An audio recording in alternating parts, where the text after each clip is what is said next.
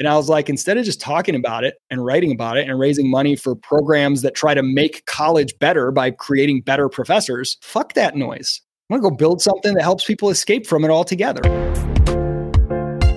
We need to empower people with not just the philosophical tools, but the inspiration to break free from the system.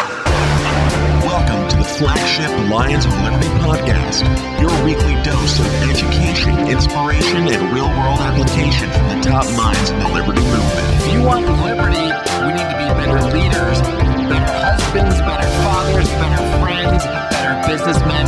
We need to be better people.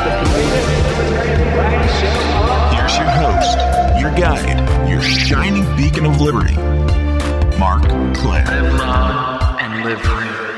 Well, hello, my Liberty Kitty Cats, and welcome back to the flagship Lions of Liberty podcast here on what is now known as the Lions of Liberty Network, or you might be listening to this on the solo Lions of Liberty with Mark Claire feed. We've talked about this for a couple weeks now. We actually have a whole episode on the Lions of Liberty Network feed explaining this, but basically you have a couple options now. You can either just subscribe to the Lions of Liberty Network, get all three of these shows, or if you happen to like one of ours more than another or something like that, or want to get some extra content, something that each of us are going to do on our own through those individual feeds, you can also choose to subscribe to one of our feeds. So you can check out Lions of Liberty with Mark Claire. That is my personal feed. You can check out Electric Liberty Land with Brian McWilliams, John Odermatt with Finding Freedom. It's all there available. We just have given you more options, essentially. So that is part of our kind of our growth plan for 2022. You are going to be seeing some changes along the way, and one of those changes is going to be right here on the flagship show. This is one of the last episodes that I recorded in 2021. So I'm considering my first episode that I actually record this year, which is coming up very shortly. And I'm not going to mention who it's with because let's just say I want to make sure I don't get Schneidered first, if you know what I mean. And longtime fans will know what I mean. But really, I just want to kind of have a little bit of a different feel, a different vibe to the show, a different kind of guest that I'll be bringing on. And you're going to see that sort of, I guess what we can call a soft relaunch 2 weeks from today, because that'll be the first interview that I have actually recorded in 2022. The first interview where you'll see different graphics on the video. If you're watching the video versions of these shows, which you can find, I recommend finding them on Odyssey. We all know our time on YouTube is very, very limited. So please do subscribe to the Lions of Liberty Odyssey channel if you want to check out the video shows. And of course, as always, you can check out these interviews live by becoming a supporter of Lions of Liberty, either on Patreon at patreon.com/Lions of Liberty, or now on Locals as well over at lionsofliberty.locals.com. That being said, let's get to roaring, shall we? My guest today is long overdue to appear on this program. He is the founder and CEO of Crash and the founder of Praxis, two great companies which help people pursue careers in really innovative ways. We'll get into that in a little bit. He's also the host of a podcast by his own name, the Isaac Moorehouse Podcast.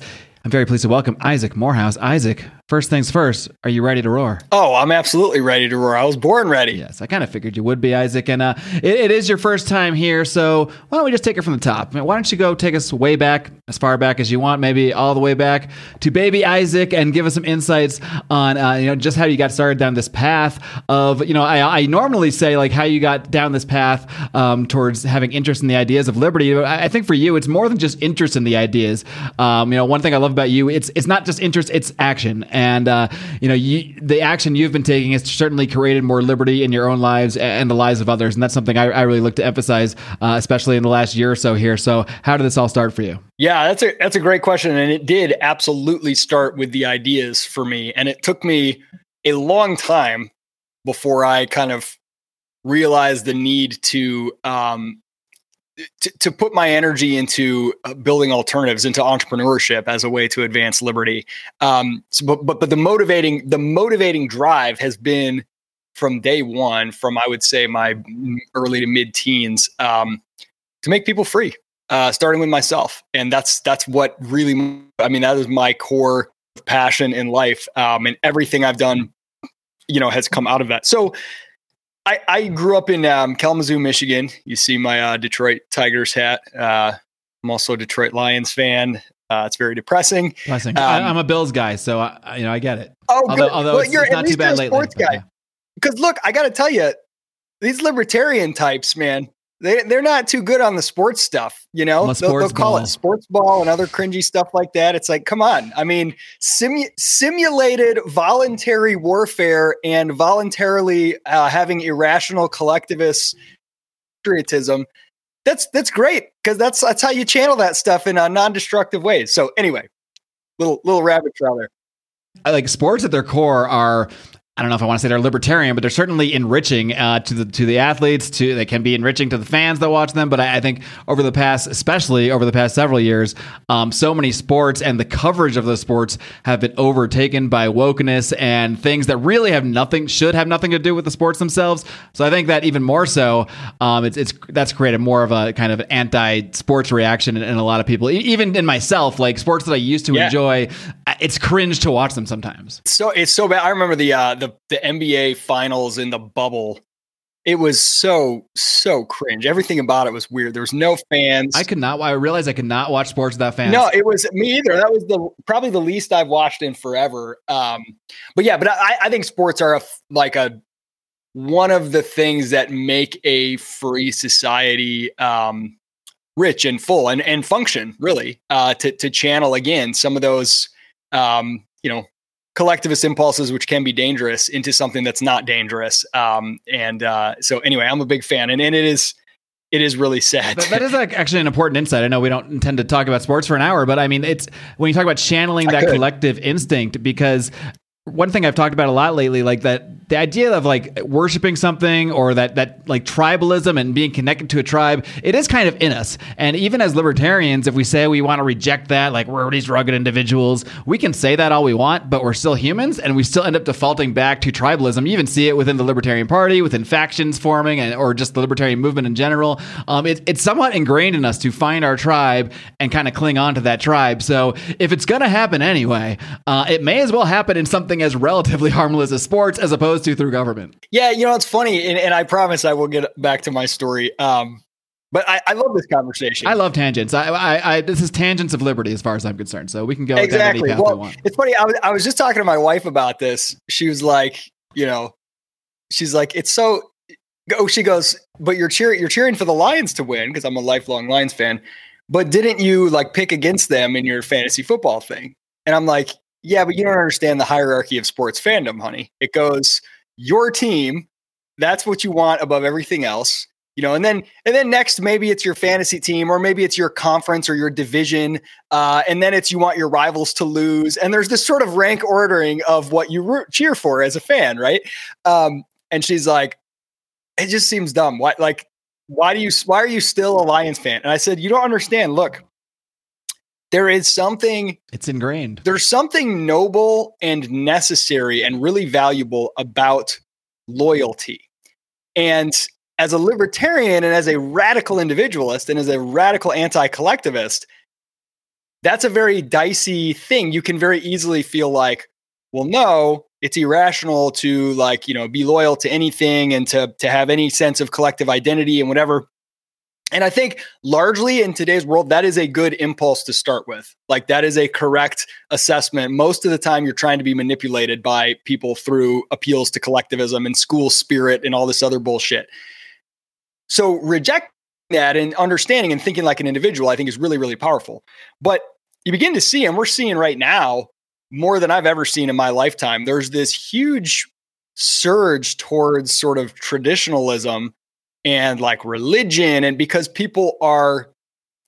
they've sort of looked at what happens when there's none of it, and they're sort of freaked out. And so they're scrambling and they're looking in all kinds of crazy ways. And some of that is dangerous, and some of that is good and necessary. And so, being grounded properly in a sense of, let's say, shared identity with other individuals, which can happen in a community or a sports team or a religion or whatever.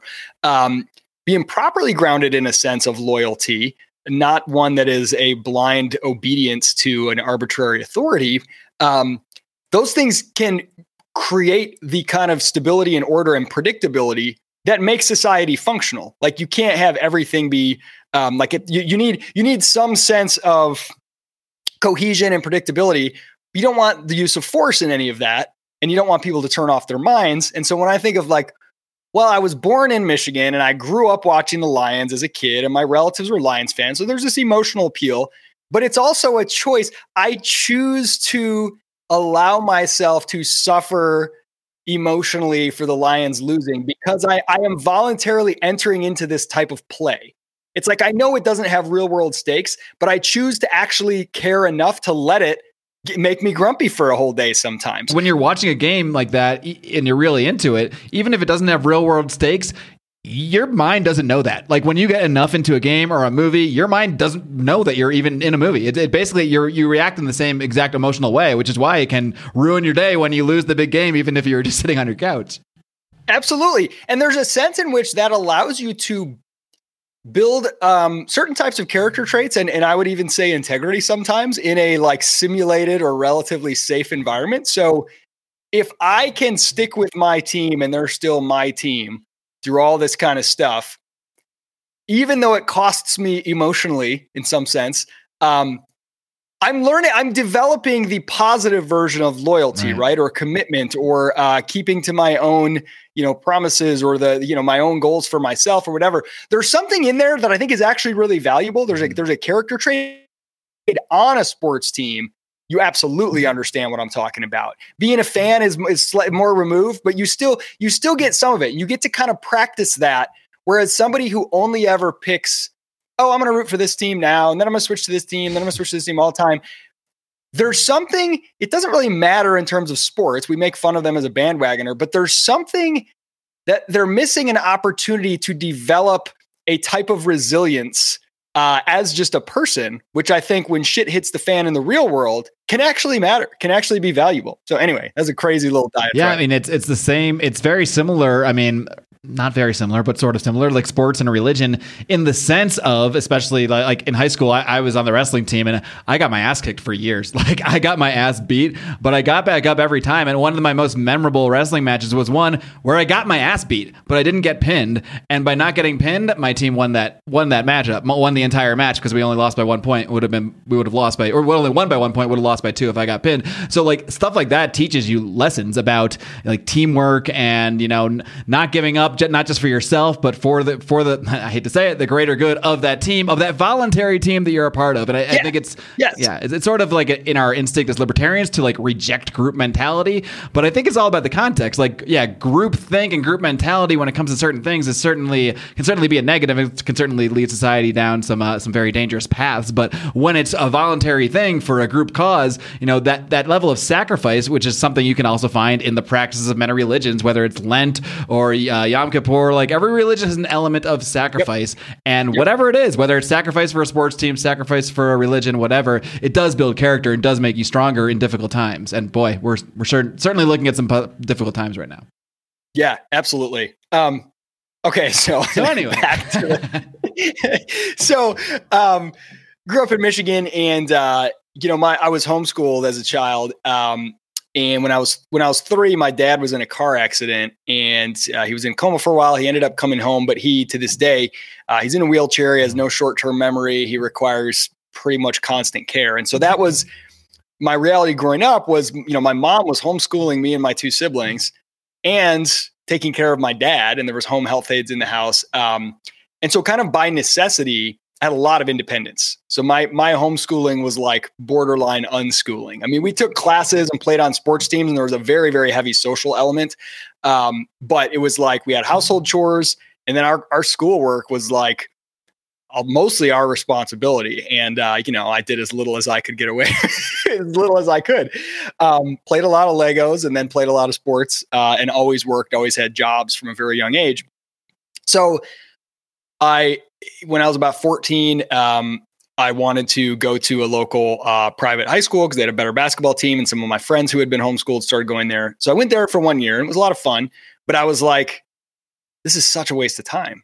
I got to be here 5 days a week, and like every class is the exact same length of time, even though some people need a lot longer, some people time at all. We're all on the exact same schedule. It's so like I couldn't have time to work and make money like I was used to doing. And I just thought, this is just too corralled. Like I want more autonomy, more control. So So I went there for my sophomore year, and then my junior and senior year of high school, I went to community college for like 3 days a week, 2 days a week. And then I worked the other days and paid my way through, transferred my credits, and went to a 4-year big generic state university, Western Michigan University. So you're going to college while in high school? Yeah, basically. And then I worked, I worked 2-3 days a week, and then 18 credit hours a semester into the other 2 days a week or whatever.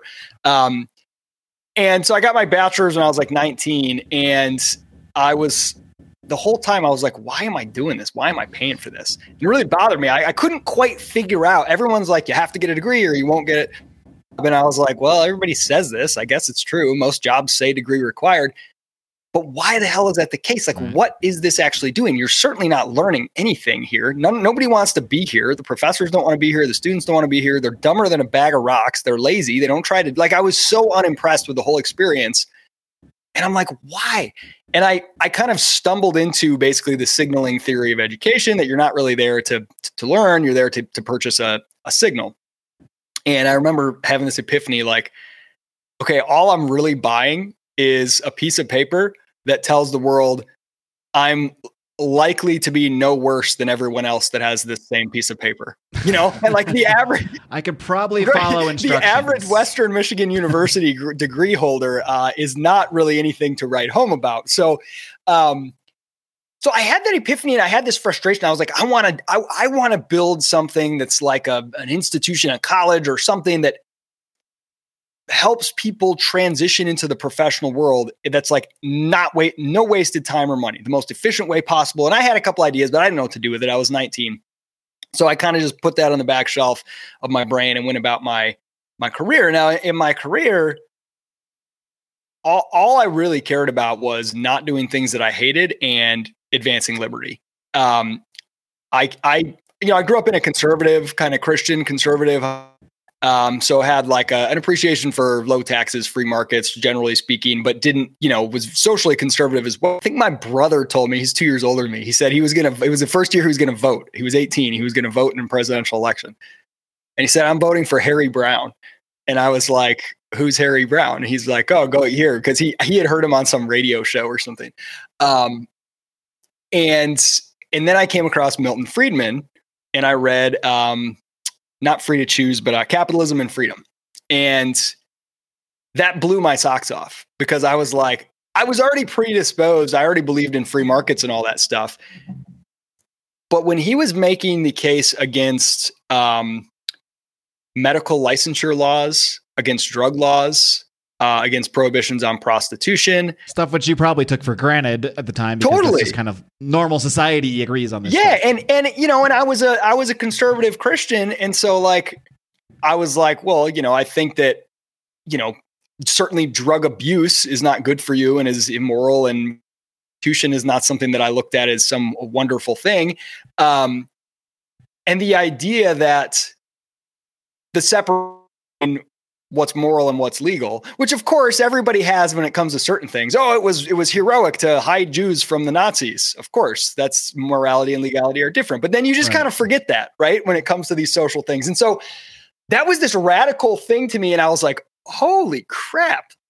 And like, I remember thinking, well, if markets work, then they work. And this is essentially the case that Friedman's making. Like, if I trust them to deliver, groceries better than governments getting involved in regulating that and all that stuff, then why not everything else? And why, like, the kind of bootleggers and Baptist phenomena that you get with the drug war? Like, I hadn't seen that before. I hadn't thought of that before. The idea that the outcomes are, it's going to be worse. You're not going to get rid of sin by outlawing it, and you are going to enrich a bunch of crappy people. So that was this huge challenge that. And I was very much into just on my own, just reading a lot of philosophy, theology, political philosophy. I had always been very heavy in studying the Bible, and I was a big fan of C.S. Lewis. And this was, again, age 16-ish. And the combination, this is so weird, but like the Bible and C.S. Lewis, along with the seed planted by Milton Friedman, basically led me to libertarianism, and then anarchism, because I just ran out of excuses. Like, I didn't want that to be true. I was like dragged kicking and screaming that like, well, you can't morally or practically use the state to do this or this or this or this. And I'm like, well, shit, what does that leave? And like, eventually I just ran out. I couldn't come up with any valid, sound argument, either morally or practically, to do anything at all. And that was like very uncomfortable at first because I didn't want that to be true. It's very inconvenient, All right, gang. Well, you know what is not inconvenient, meaning it is very convenient? That is investing with our friends over at iTrust Capital. These guys are the number one best place to invest in cryptocurrencies for your future. You can protect those gains, protect that growth by investing through their traditional IRA structure. And there is just no better place to buy cryptocurrencies to pay the lowest fees to get the most competitive rates. In fact, if you join right now through our affiliate link, they are waiving their monthly fees. You're not even going to pay monthly fees for this service. So head over to itrust.capital/lions. Guys, if that all wasn't enough, I have something else for you. That's right. They're now going to give you $100 in Bitcoin when you sign up again using our link. That is itrust.capital/lions. Invest in your future, protect yourself, and don't let the tax man get a hold of them gains. I find it interesting that you put it that way, that you don't want it to be true, because I think in many ways it's easier for us to, it would be easier if things as we are told are true. If it's just like, yeah, true. You go to college and then everything works out perfect and you don't have to worry about anything. Or all these myths we hear about education, about government. Of course, it would be so much easier, maybe not easier in reality, but at least easier on our psyche if it just turned out to be true, if we weren't lied to our whole life. And it is a feeling of discomfort when you start to realize like, oh, like everything I've been told is kind of bullshit. And I kind of need to start learning my own path here because what they're all telling me is nonsense. As much as it would be easier just to stay in that mentality, that uncomfortableness is kind of a necessary step to blaze a different kind of path. Yeah, and it took me a long time, to where now I'm like, I'm so glad that this is the reality, and I wouldn't have it any other way. But it was very uncomfortable at the time. Like, it took me a long time to sort of see the understanding that all of the things that we like most about life and society are already anarchic, and that like the heavy lifting of order and peace and prosperity in society is all being done by free market forces, and all the shitty stuff, not all of it, but much of it is the state's attempts to intervene. And so for me, it was like, at first it was like, oh my gosh, well, I can't justify this morally. So I guess I have to believe that this is wrong, but that's a really painful, uncomfortable, awkward belief. And man, it makes life hard.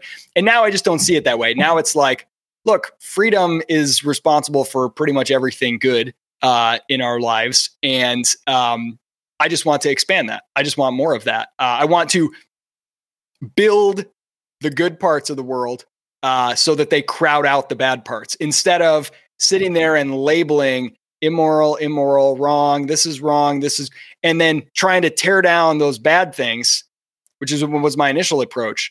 That is really depressing, and that is really hard. And you eventually either go crazy or you give up and you turn in and sell out. I fell in love with the ideas of liberty, and I came across Foundation for Economic Education. Back then, they had this really janky website, and they had these audio clips. This was like before the video wasn't even on the internet to speak of. And I would listen to these audio clips of evenings at FEE, these different lectures from people, every one I could get. And I would read every article I could come across by Leonard Reed, the founder of FEE.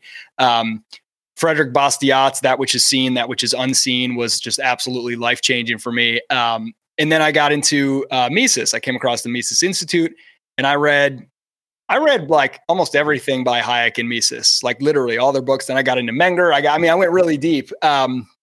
Eventually did like a master's of history of economic thought from like a heavy Austrian program while I was working. But I was just super into the ideas of liberty. It fired me up. I was passionate about it.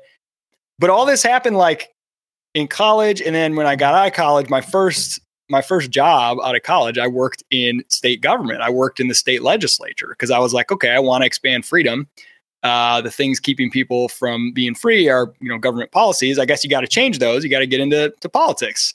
And man, that was a huge error. And it took me a couple years to figure that out.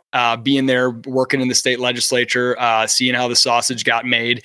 I mean, I could tell you stories for hours about how like just absurdly corrupt and stupid and impotent and it all is. Like politics is not where you go to make change. What about one story? You got just one story? Yeah, okay. There was one point at which I controlled like 12 votes in the Michigan House of Representatives. And that's not like, oh, this is great. It's just a reflection of how stupid the process is. So you would have votes going up. What do you mean by controlled? Well, I'll tell you. So on the House floor, they're voting on all these bills, and during a session, sometimes they'll vote on like 100 bills, and the bills are going up, and all the state representatives are like milling about, chatting with each other, chatting to the media, online, on eBay, buying shit. They're not paying any attention. They don't know what's in any of these bills at all, and they're like, of course not. How am I supposed to vote? And they kind of just look around, and their party usually tells them or whatever. Well, I worked for this guy who had like negotiated that I could be on the floor. Staff were not supposed to be on the floor, but I was on the floor because basically he just whatever. He helped get all stupid political stuff. So anyway, I'm on the floor, and he would always talk to the media the whole time. He'd sit over at the media table and just like talk with them and whatever. And he said, okay, you just sit here as the votes come up, and then you just tell me, I don't want to have to pay attention. You tell me if I vote yes or no. And he happened to be like a libertarian guy, which is why I was working for him. But he said, if they expand government, it's a no. If they shrink government, it's a yes. If it's unclear, just make it a no. And so I would go to the Mackinac Center for Public Policy. They had a thing called MichiganVotes.org, and they would have really short summaries of bills, because that was the only way. You couldn't tell from the bill itself what the hell it did or what was in it. I mean, these are hundreds of pages. They're full of all kinds of stuff. So I would go to MichiganVotes.org. A bill would come up, House Bill 6122. I would quickly pull it up, and you only have like a minute or two that like the roll is open, you can vote. And I'd be like scanning the description, and it would say, this bill undoes a previous provision that provided funding for this thing. This is now undoing it. And you're like, oh, good, it cuts funding. And then it would say, but then there's an amendment to redo it with more, so you got to figure out really quick. I'm like, okay, this is spending money to go to some tart cherry commission or some bullshit, right? And so I would just be like, no, I put my thumb down, and the representative would run over and press the no button. Well, he was sitting with all these guys who were kind of like conservative Republican types from West Michigan, which is more like. Is there literally a button? Yeah, there's literally a button. They have like their chairs, and there's like a green button and a red button. Then it shows up on the big booth, like the name of the rep in red or green, based on what they voted on. Oh, you mean for their vote? Not like, I thought it was like a communicated button, like I'm going to send a message. No, for their vote. So I would just tell him what to vote, and then he would run over and press it. Because it's some kind of like horrible crime if I touch that button. It's like you get like taken out in handcuffs. But so eventually all these other guys were like, wait a minute, Leon always knows. Leon, what is this bill? What should we vote on? This is the guy I worked for. And he'd be like, Isaac says it's a no. And they were all kind of like roughly limited. This kid says right. It's they were bad. like limited government conservatives. So they would all just start to do, whatever Leon's doing. So like at one point, my thumb, if it was a thumbs up, it'd get like 12 votes yes. If it was a thumbs down, it'd get like 12 votes no. Your first job, essentially, and you are deciding what these like seasoned congressmen or senators are voting on. Well, here's what's crazy about it, right? These votes were all meaningless, because the bills, everybody already knows what's going to happen with every bill in these things, because they already went through committee, they already came out. And so the Speaker of the House, the only reason they're doing them is because they already know the outcome, and they know what's going to pass and what's not. And they don't need, unless it's a really controversial bill where it's going to be really close and they need a particular number of votes or whatever, they don't really care. It's not changing the outcome.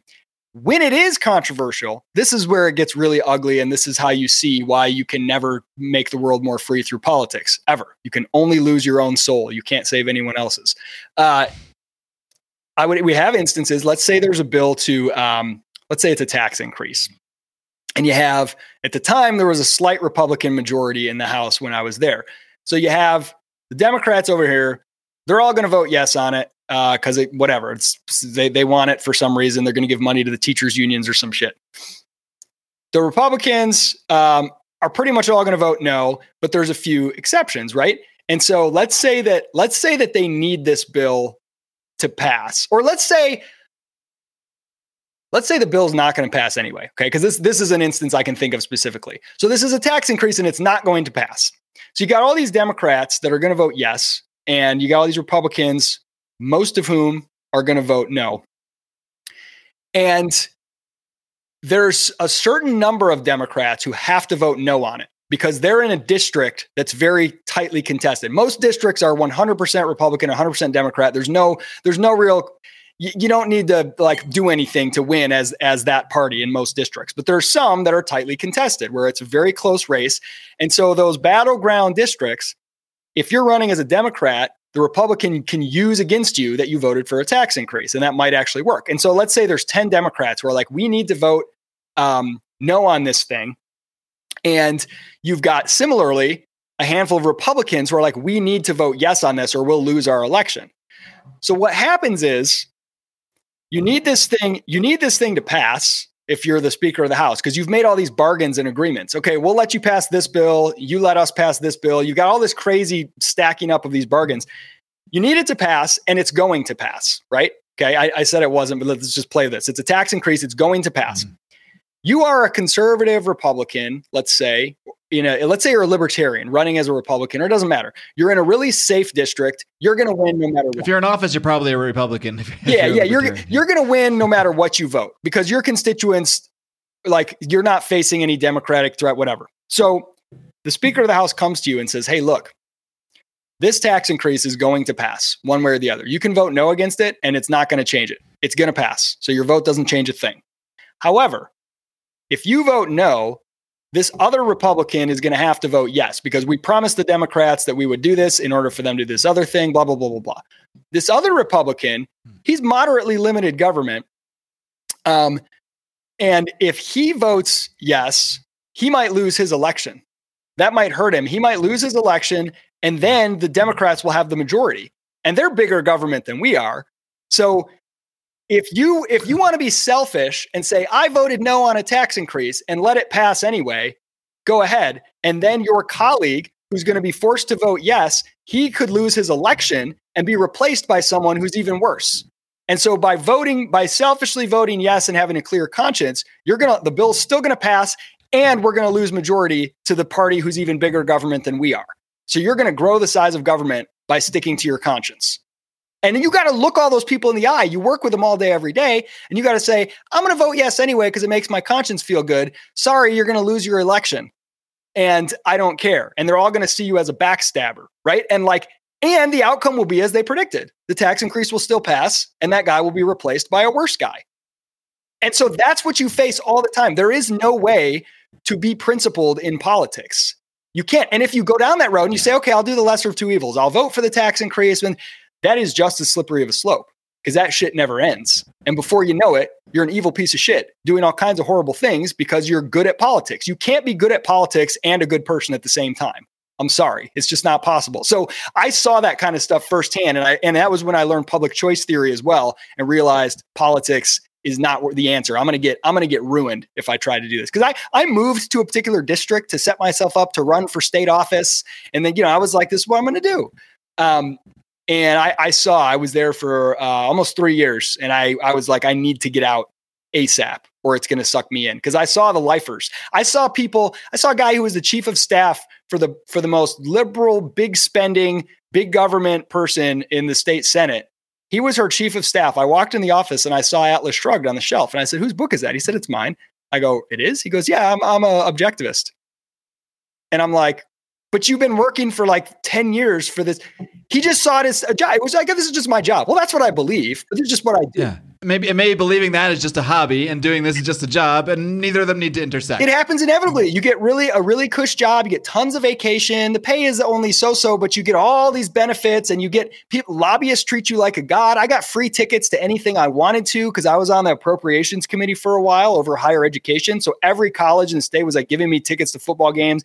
I didn't even tell anyone I was having a baby, and there was like a bunch of baby gifts stacked up on my desk when I came back from every college in the state, because it was budget time, and I was the staff member on that committee, and they wanted more money, So like that, you just feel you get pampered by lobbyists, you get sucked in. So anyway, politics. And that's you. I mean, if you at that level were getting that pampered, imagine someone at the really high levels who really has power. Yeah, I was like a 20-something kid, a staff member in the state legislature, right? Like we're not even talking, DC in the federal level. So So next I went and I worked for the Mackinac Center for Public Policy, and I was running college programs for them. I was running all around campuses in the state of Michigan, putting on events, bringing in John Stossel, bringing in different, guys to come and hold events and talk about free market ideas. And I started doing that in 06, 07, I can't remember. And it was like pulling teeth for the first year. Like, I think it was 07. Like, these kids were like, what are you talking about? Free economy, free market. What? I don't know. 08 hits, Ron Paul happens. And if you weren't there, it is hard to explain for anybody today. 2008 on college campuses, like big, like University of Michigan, Michigan State University, Ron Paul was insane. Like, you saw Ron Paul stuff everywhere. Everyone tons of people loved him. I would host a booth. The previous year I'd host a booth, is Students for a Free Economy. And people would be like, what is this? I don't understand. You have free stuff. The next year, 2008, Students for a Free Economy booth is just swarmed. And people were like, is this like free markets? Is this like that Ron Paul stuff? It was like insane what that guy did. And for whatever reason, it was like lightning in a bottle, the timing among college students. They suddenly started to care. They're like, I don't like Republicans, I don't like Democrats, but Ron Paul sounds kind of cool. It really was like the perfect storm of it was the economic stuff at the right time, where he was happened to get on the stage at the right time. He probably wouldn't even be allowed on the stage nowadays. And I think a lot of people right now, I don't want to get too deep into another tangent, but who cares? I feel like there's a lot of people in the liberty movement. I'm not just picking on, the LP or caucuses or just, I think everybody, not everybody, but a lot of people are just kind of like looking for the next Ron Paul and just waiting for that next Ron Paul moment. And I think that's just a folly, because you just can't recreate a perfect like confluence of events like that. You can create new paths and hope other things take off, but to try to recreate a Ron Paul moment, I don't think that's even possible. No, I'm with you. It's always going to look different.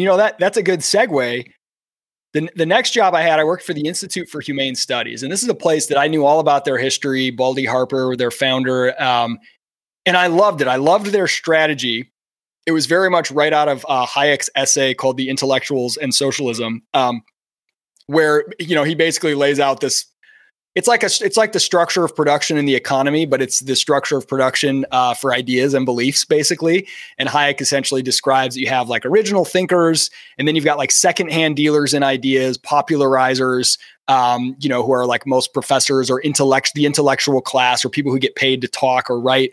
And then those kind of, basically trickle down to the general public. And so most people, like say John Locke's second treatise, his theories on property, most people don't know that. They wouldn't know what that is, but they believe things that come from it unknowingly because they're so ingrained. They have worked their way down through various levels of, from Locke's ideas through professors to teachers to textbooks to movies and artists. And now you grow up in America and the concept, my home is my castle, is somewhat ingrained in you, right? And so Hayek basically lays this out and he's like, look, we need to find the sort of the remnant of intellectuals and influencers. That word wasn't a thing back then, but secondhand dealers in ideas, he called them, which is both funny and somewhat derogatory. Aren't we all secondhand dealers in ideas at the end of the day? I mean, yeah, absolutely. And basically help build a network of those types of people who value liberty and is going to ultimately reach the general populace. And so I've always been the type to look for leverage in my career, like,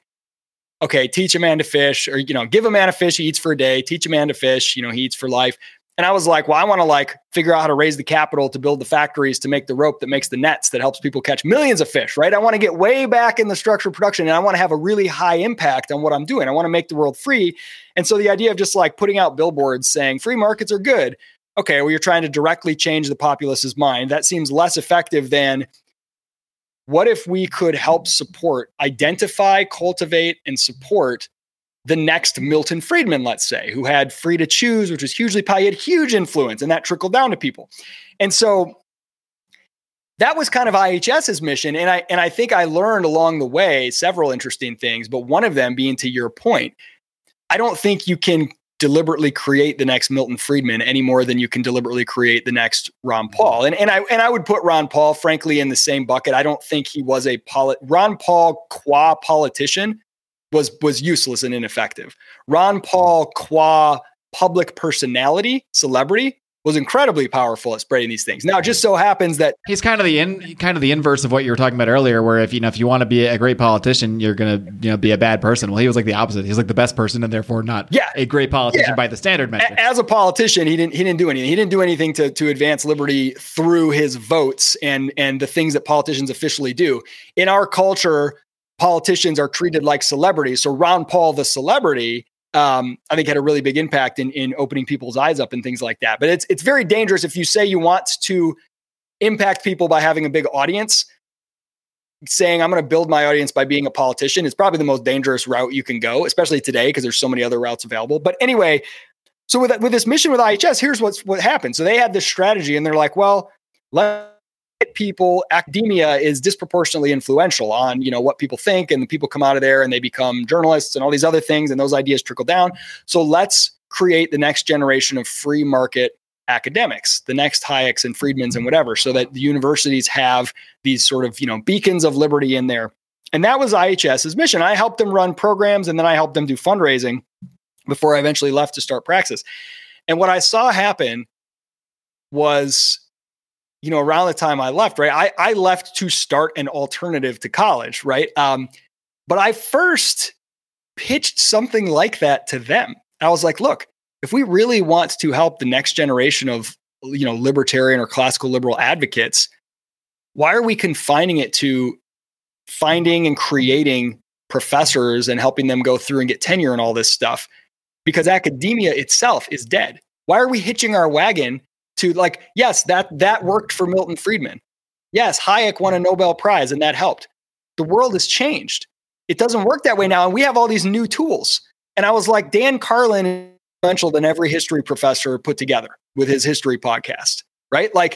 Why are we not thinking about that type of thing? And why are we not, what about people like academia itself is just a corrupt, bureaucratic, mostly state-run, state-subsidized, state-regulated piece of shit. Why are we sending people in there? And I'd seen this happen. You find some young libertarian scholar, you give them, financial support and help them go get their degree and all this stuff. And then by the time they get tenure, they're just like a total squishy liberal because the things they had to do to be liked for 10 years. And they're like, oh, I can't say anything radical until I'm tenured. Well, if you're not saying anything radical, you're going to lose your radical, right? And so it corrupts them. And I'm like, this doesn't work, right? This is the blueprint for, oh, look, it happened on accident with Milton Friedman. Let's try to repeat that accident. And it's like, but now you have a totally different world. And so I think they completely missed the boat. Jordan Peterson has had more influence than every libertarian nonprofit combined in the last 10 years. And that's a complete missed opportunity, right? It's insane to me that, that there's no, that there were so many organizations. And again, I was a part of that world, the libertarian sort of nonprofit world with just millions, tens of millions of dollars over decades with the idea of spreading liberty. And what happens? They just are completely irrelevant. Well, this new age of sort of intellectuals outside of academia, intellectuals outside of think tanks, journalists outside of major journalism outlets. We were trying to place journalists at newspapers and professors at universities. Those are the two most dying industries that I can think of who are losing relevance, right? And so that's where I just came to this realization of I want to build the alternative I want to see.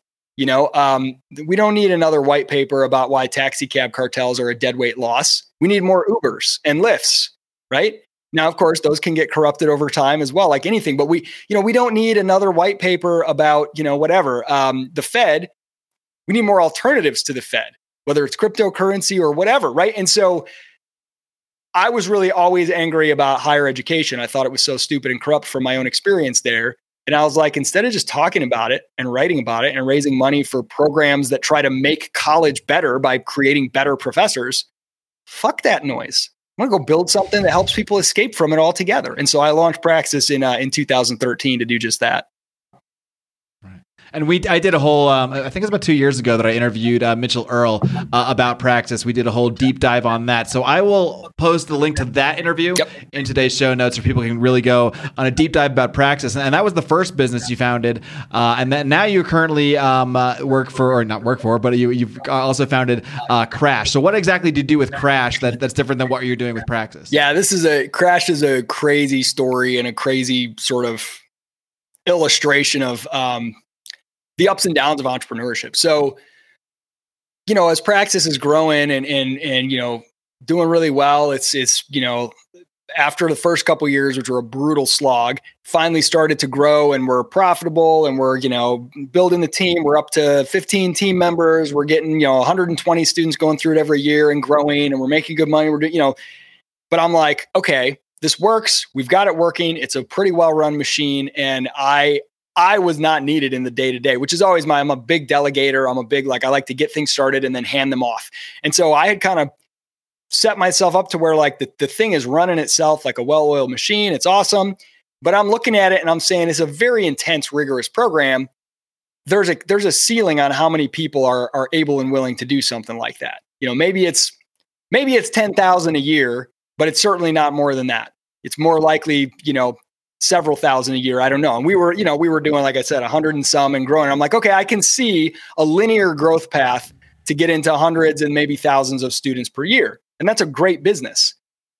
But I have this sickness called entrepreneurship. I get this itch and I'm like, but I want to do something for millions. I want to see if we can do something for millions of people.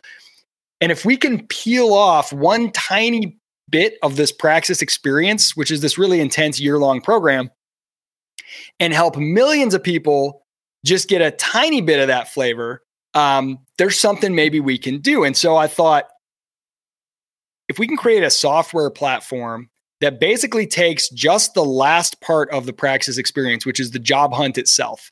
And what we really do there is we teach people how to be their own credential. To say, look, in the signal economy, your college degree and your bullet points in your resume, they mean nothing now. I mean, it's so inflated, it's useless. It doesn't signal anything. If somebody applied to you for a job and it said, Bachelor's in Communications, University of Iowa, what does that mean?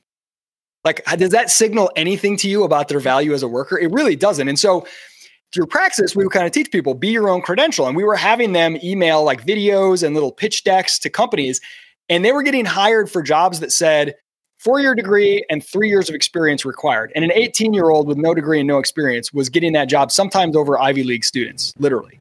And they were doing that. No one was even asking about their education status because they showed them something more interesting right up front. They sent them a little video that said, I made a project for you. And suddenly people were like, I don't care about anything else. This is really interesting, right? And so I thought if we could create a platform that allows any job seeker to get on and we kind of guide them through the process of just making a little interactive video pitch to send to companies instead of doing a traditional job application, then we could have something that can scale to millions of people and it can completely transform the way the job market is done.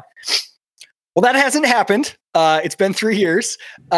And what we found, and so what I did, I ended up we split. First, it started as a project of Praxis, but I split it into a separate company. I raised some venture capital, and this was new for me. I'm not a software guy. So I hired some software developers and we started building this platform. And over the 3 years since, we've had so many different iterations. I can't even count of the platform and the product itself. We've tried all these different angles. We tried a reverse jobs board where people are posting, I'm up for hire and people could upvote it.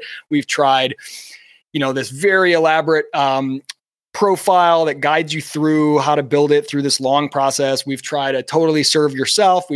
So many things. And what we found was basically, no matter what we did, we get some baseline of monthly users who would use Crash, absolutely crush it. I mean, there's an 80% response rate to using our video pitches when you're applying for a job versus 0.04% on a typical job application. Literally, it's it's just insane. But there's a steady number of people that will use it every month and say, this is amazing. And then no matter how much we did with marketing and how many different angles we tried, we get a whole ton of other people to come on, open it up, and then never use it again, never return to it. And we would find when talking to these people are like, I've been looking for a job for 6 months. I've applied 300 times, gotten no calls back. I really need to get hired. And I'd be like, awesome. let's go build a video pitch. It'll take you 20 minutes and then send that to 5 different companies. And they'd be like, okay, that sounds great. And then they don't do it. And then 3 months later, they're like, yeah, I still can't find a job. Maybe I'll build one of those pitches eventually. And what I realized was our product, to scale to the size we needed with the model we had, it required people to be better versions of themselves, essentially. It required people to put in more work, not less up front, right? So you can click apply 100 times and you feel like you're doing something. And you're like, oh, good, I did my job hunting for the day. Taking 20 minutes to make a video pitch for someone is scary. It's a little different. And nobody wants to do it. Not enough people to make a nice little business, but not a venture-backed business. And I raised venture capital from investors, and they're not interested in a return. This is the model, right? The venture model has pros and cons, and the model is you either hit a home run or you go out of business eventually, right? Or whatever. It's not the same as like a bootstrap where you're like, hey, we're pulling in 20, 30, 50K a month. This is great. So anyway, kind of learning through those iterations. So we essentially just kept stripping back.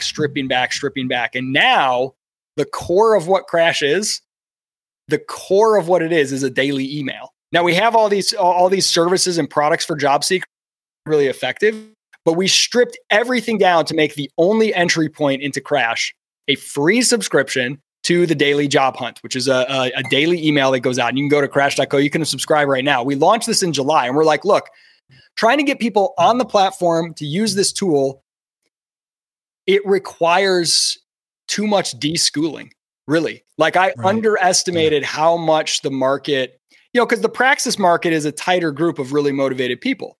I underestimated how different the huge majority of people are, the huge majority of job seekers, rare types that we're working with in the praxis program.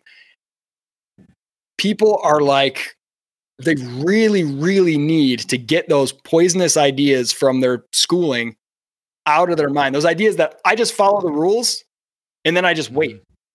And if I don't get a job, it's just luck or bad fortune or the economy. Yeah. It's not up to me. That pretty much is what we're taught in school. It is. Follow these rules, memorize these things, do what we say, and just keep putting those applications out. Eventually you get the job. Then you can go into debt for that house and go to debt for higher education. For your kids' schooling. And then, eventually you'll die. It's crazy. It's pretty much the pitch. It's the obedience entitlement mindset, right? Obey, and then you're entitled to something. So like, okay, I obeyed. They told me get the best grades, get the best degree I could, have the best formatted resume. Now I'm entitled to a job. And then it doesn't happen. Well, you did everything right. It can't be your fault. I guess it's the economy. Maybe I'll go protest or some shit, right?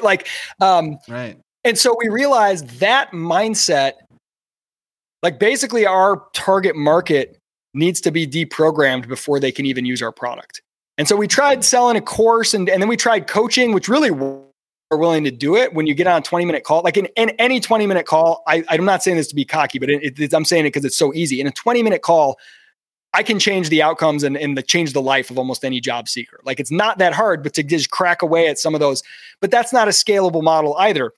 So we're like, what if we packaged up everything that we're all about into these tiny daily emails and said, we're going to give this away for free. Let's get every job seeker to get on this thing. And if we can chip away 0.01% every day at every person who reads this email, then the compounding effect of people being just a little more free, a little more alive, seeing themselves as, hey, I never thought of that. I could just email the hiring manager directly. That little change alone, all of a sudden they start thinking like an autonomous person. They unlock something that has this compounding effect. So we launched that in July.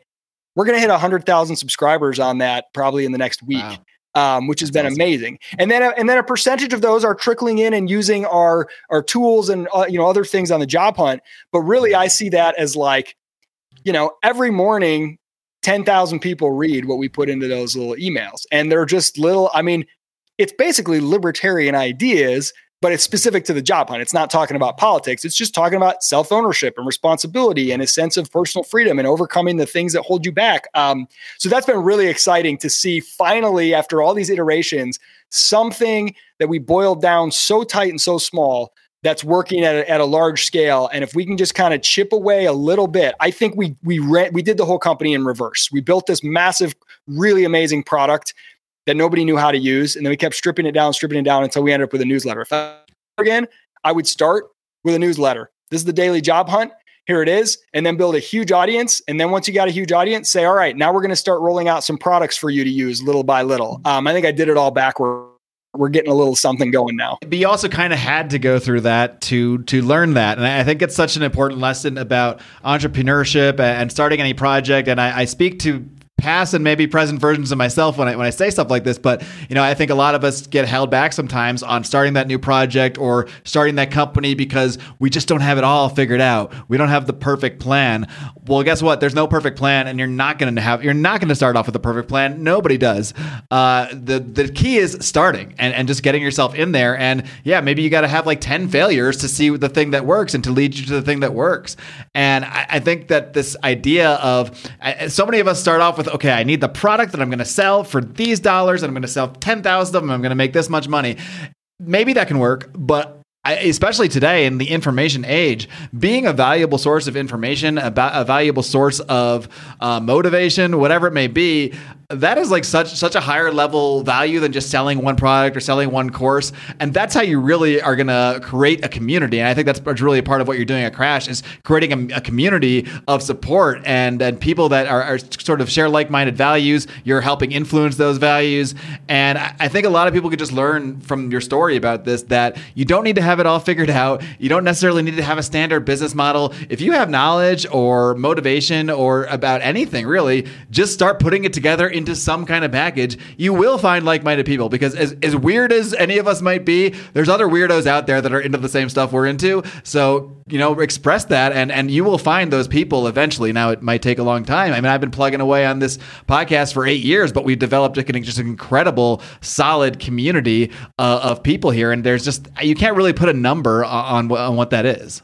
No, you're absolutely right. I mean, it's funny. Crash and Praxis have sort of opposite origin stories in a way. Praxis was like, I had this idea. I knew I needed to do it. Whether it failed or not, I needed an answer to whether it could work. And so I just started bootstrapping it myself. And I'm basically doing every single day, as long as I could do one thing to move it forward, I would just keep going. And I initially was like, well, I guess I'll need to raise a bunch of money.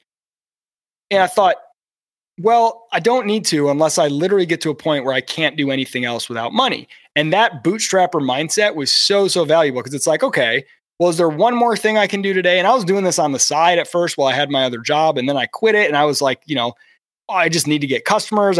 And so I'm like taking it an inch at a time every day, doing something.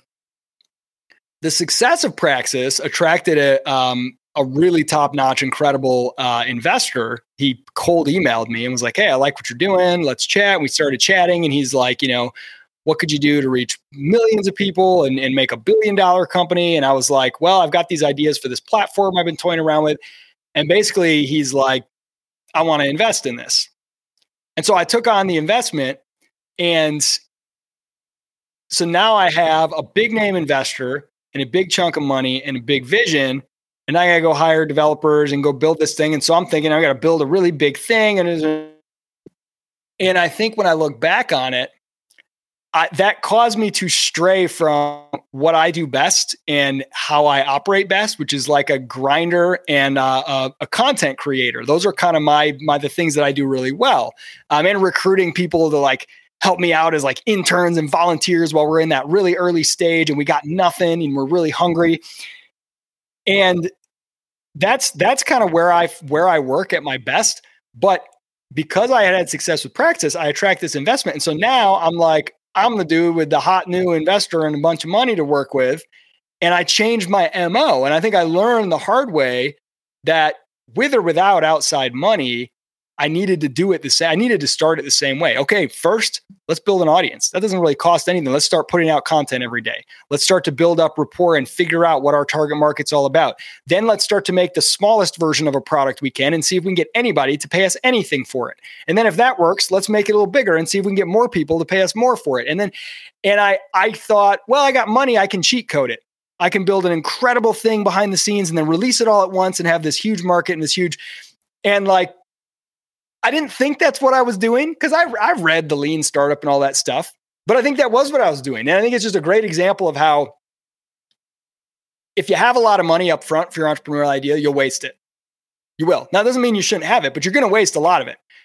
And the longer you can go as lean as possible, the more you learn and the less likely to waste resources you are. And so like the incentive structure you face is always stronger than your own will and wisdom.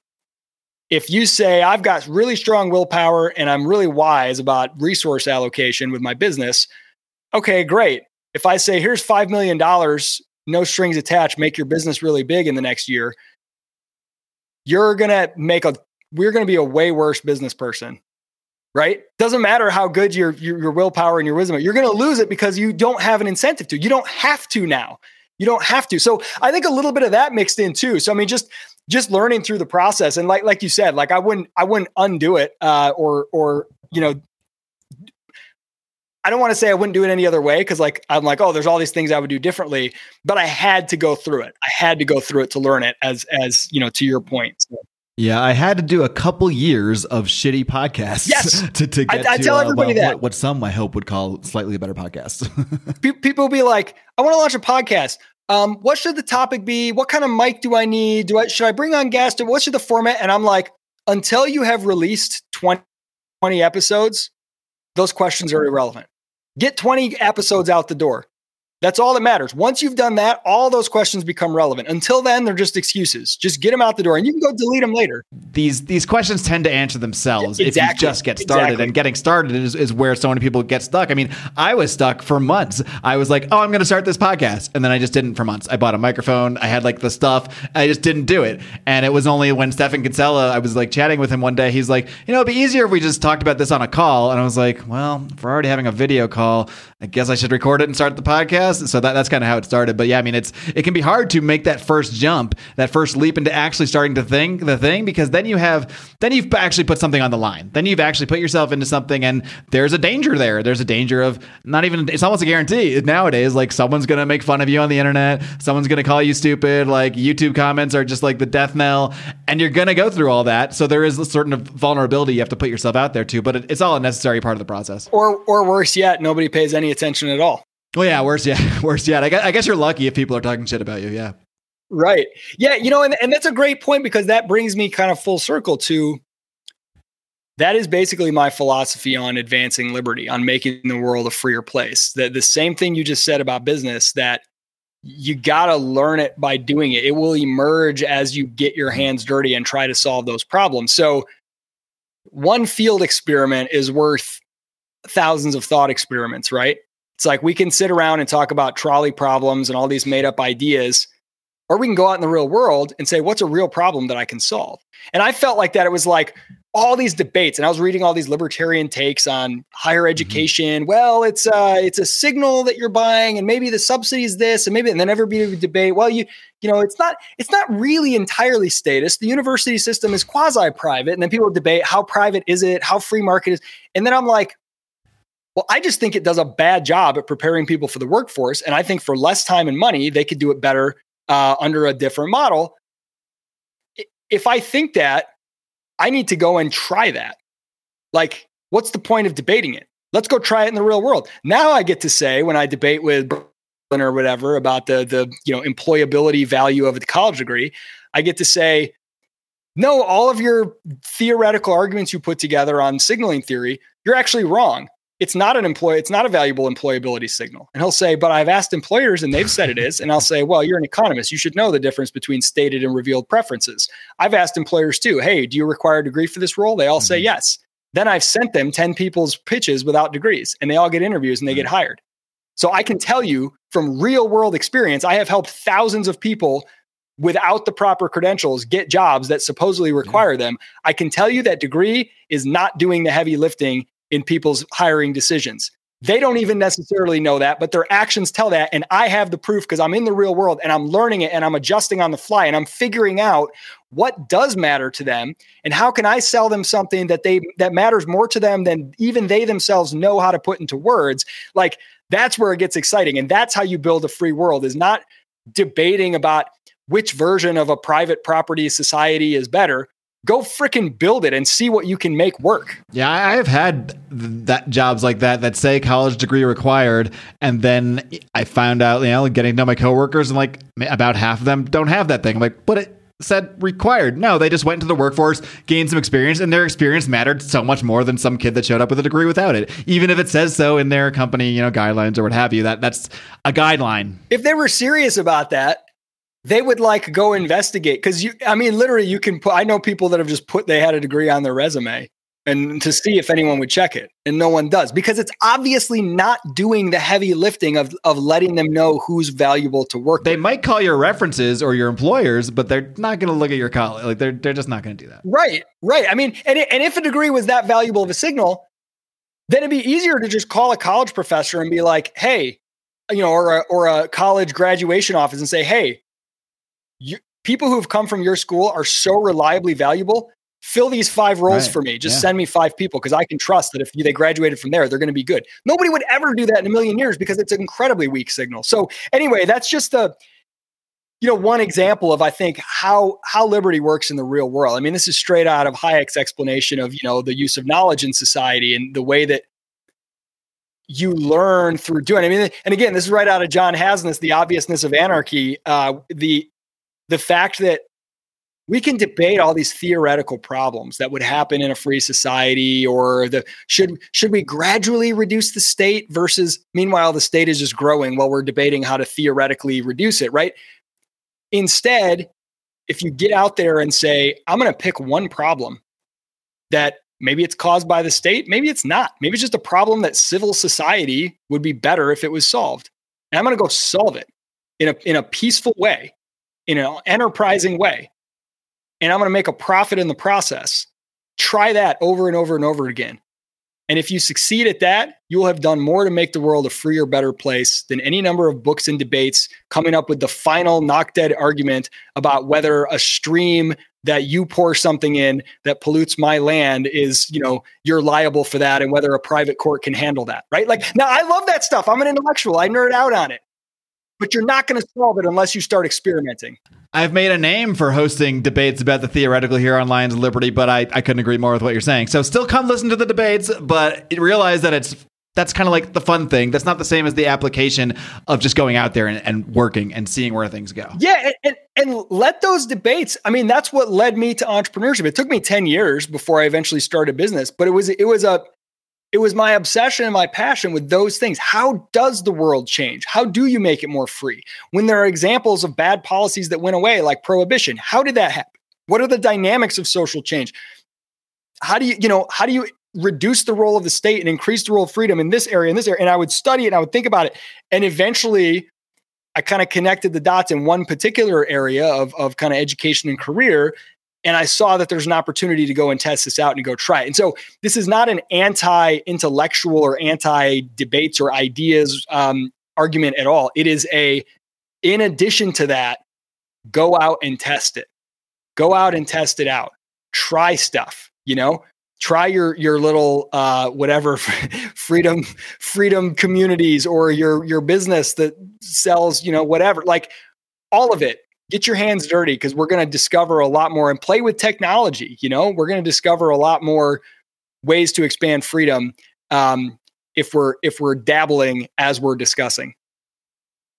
Well, I think that's a great way to wrap things up, Isaac. Really appreciate you coming on the show, working through the internet issues and all that fun stuff. So much appreciated. Before we wrap up, just let everybody know all the places they can find everything you're doing, what you're doing with the podcast. Feel free to plug away on anything you got. Sure. Yeah. I'm glad you mentioned the podcast, because I actually love it, but I don't do it regularly anymore. I used to for several years. Now it's just kind of like randomly whenever I feel like talking or interviewing somebody. So, but you can find Isaac Moorehouse podcast. I'm on Twitter, and isaacmorehouse.com is my website. You can find links to Crash and Praxis there. If you Google me, Isaac Moorehouse is a fairly unusual name, and you'll find my stuff wherever. So, and you can email me too, isaac@crash.co. I'll respond. I'm like a freak, zero inbox. I respond to pretty much all emails within 24 hours max. So I will respond if you have questions and you want to chat. Awesome. Well, Isaac, thanks so much for coming on, man. It's been an absolute blast. Keep up the great work. And of course, keep on roaring. Thanks, Mark.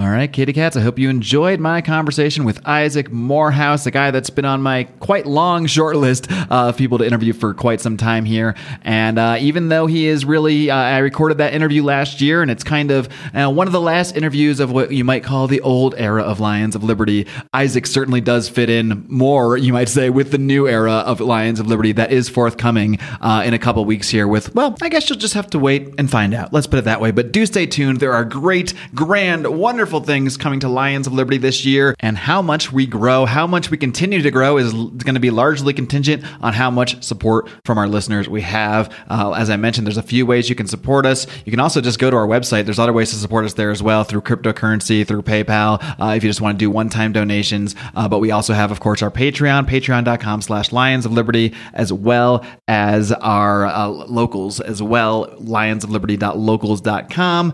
Patreon, you do have more options. There are more different kind of perks you have, whereas locals is basically just it's a little bit of a social community, social network kind of thing too. But we're just starting to get some people into there, so we haven't really built up that aspect of it too much. But you can get all of the content, all of the bonus content, all of the live streams, all of the extra shows we do, like Conspiracy Corner, Brian's Good Morning Bleep Head, Degenerate Gamblers, Conspiracy Corner, all that fun stuff you can find over either on locals or Patreon. So you get the content either way. Patreon, we just have more tiers and more options, more perks, like our Nittany level, where you can produce an episode of this show once per year, our Aslan level, where you get a mention like I'm about to do right now for our friends Nate and Charlie over on Good Morning Liberty. These guys crush it 5 days a week, and they really know how to talk about the ideas of liberty, filtering it sort of through the daily news kind of thing, something that I don't do at all. I am so behind on news, I hardly ever know what's going on until I tune into either, of course, Brian on Wednesdays with Electric Liberty Land, but really the GMF guys, that's Good Morning Bleephead, that's Brian's Patreon show,